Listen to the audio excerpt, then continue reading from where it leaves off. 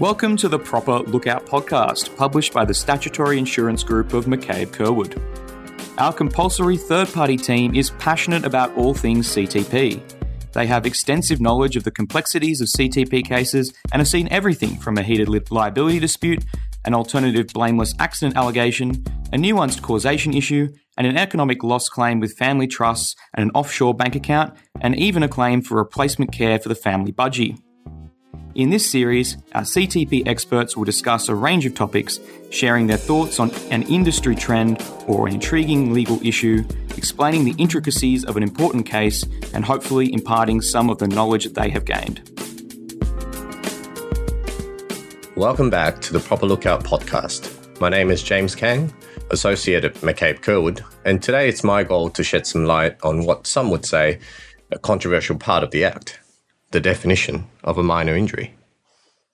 Some of our listeners might already be aware, under the new Motor Accidents Injuries Act, otherwise known as MIA, which came into force beginning December 2017, a claimant who sustained only minor injuries has it quite tough, to say the least. First of all, the legislation says that after 26 weeks, or 6 months, they're not entitled to any more statutory benefits, including weekly wage payments, treatment and care. Furthermore, a claimant with only minor injuries are barred from making any common law claim, even if, for argument's sake, the claimant's injuries would be assessed at over 10% whole person impairment. So this is clearly a tough change to the law for claimants. So it's vital that insurers are well informed of how to assess whether an injury is minor in accordance with the MIA. A minor injury assessment, as you know, must be made at the 3-month point when the insurer gives its notice under Section 6.19, subsection 2 of the MIA. Today, I'll be focusing on what physical injuries are classified as minor. Be on the lookout for another podcast from us, which will discuss the psychological side of things.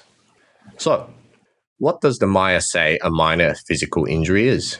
In Section 1.61a, it is defined as a soft tissue injury. We've all heard that before. In fact, most medical reports we see refer to the claimant's injuries to various body parts as, quote-unquote, soft tissue.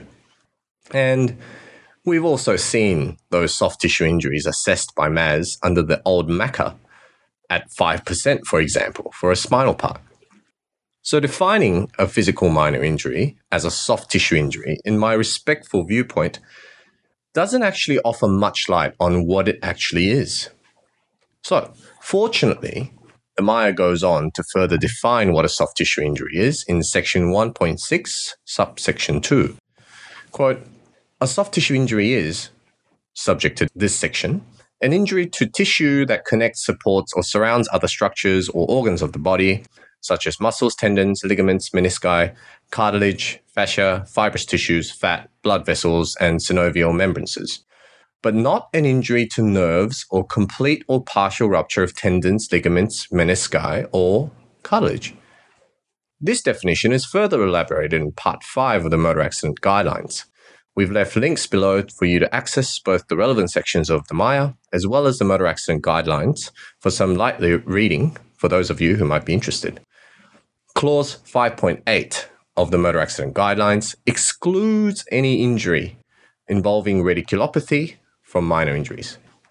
Importantly, Clause 5.10 adds that even if the claimant has neurological symptoms associated with the neck or spine, if it doesn't meet the criteria for radiculopathy, it's classified as a minor injury. Now, legislations can be tough to read, especially in conjunctions with regulations and guidelines. So to provide a brief summary of what the MIA and the Motor Accident Guidelines have to say, I'll give 3 clear things to look out for when assessing whether a physical injury is minor.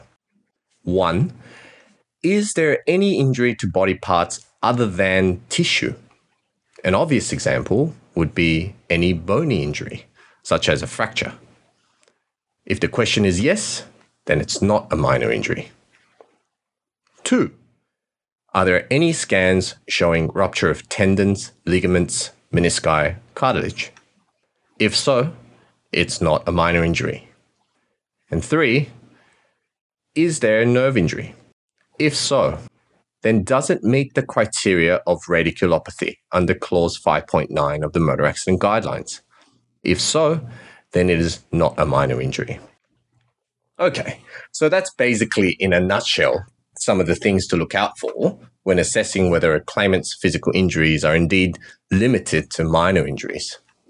Now, because the assessment will occur less than 6 months after the accident occurred, there may not be sufficient information to make an accurate determination. In fact, the assessment would occur after 3 months of the accident, especially if there's no scans to the injured body parts or if the claimant has not seen a specialist to provide an opinion on nerve injury or rupture of ligaments.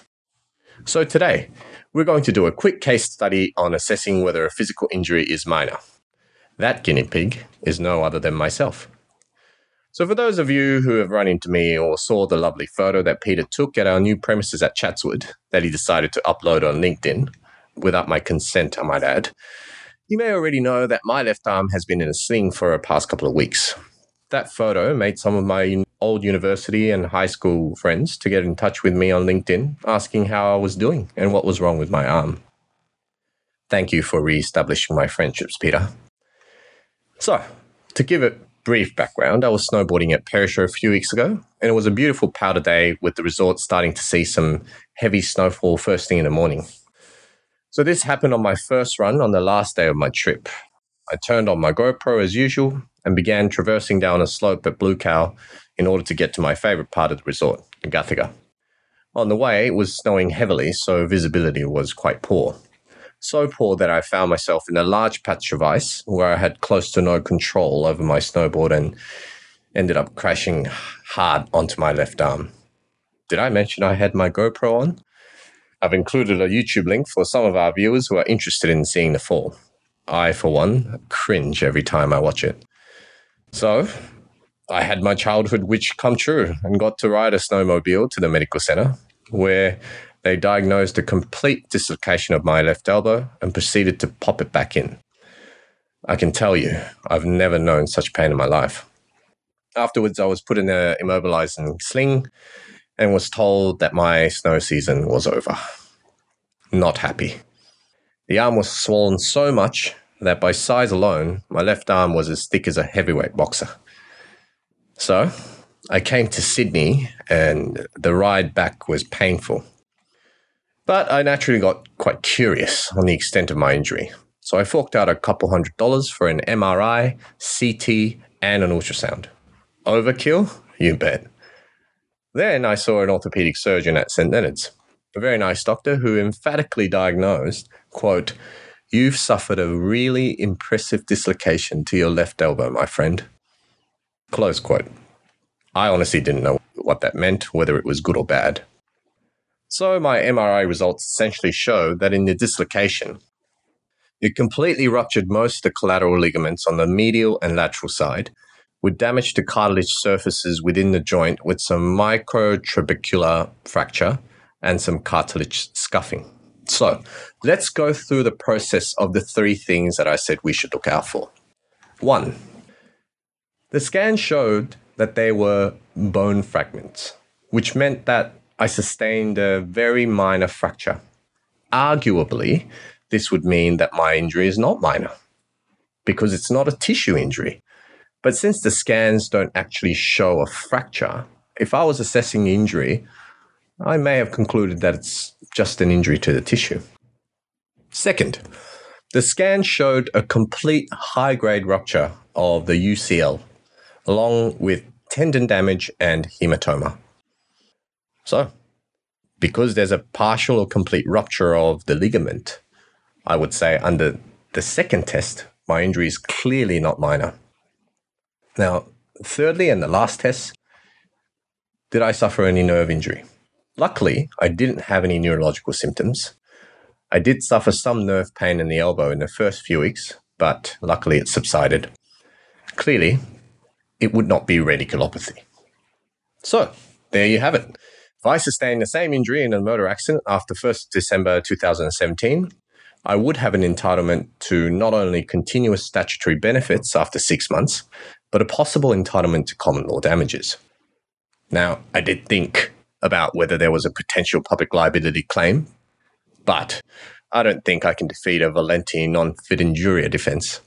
I was clearly aware of the risks of snowboarding after doing it for more than 10 years. In addition, my claim would be knocked out as a dangerous recreational activity under Section 5L of the Civil Liability Act. So how did my story end? Fortunately, I saw the orthopedic surgeon again, who couldn't be more pleased with the result of some physiotherapy and natural healing of the ligaments. Goes to show that I'm still young to a certain extent.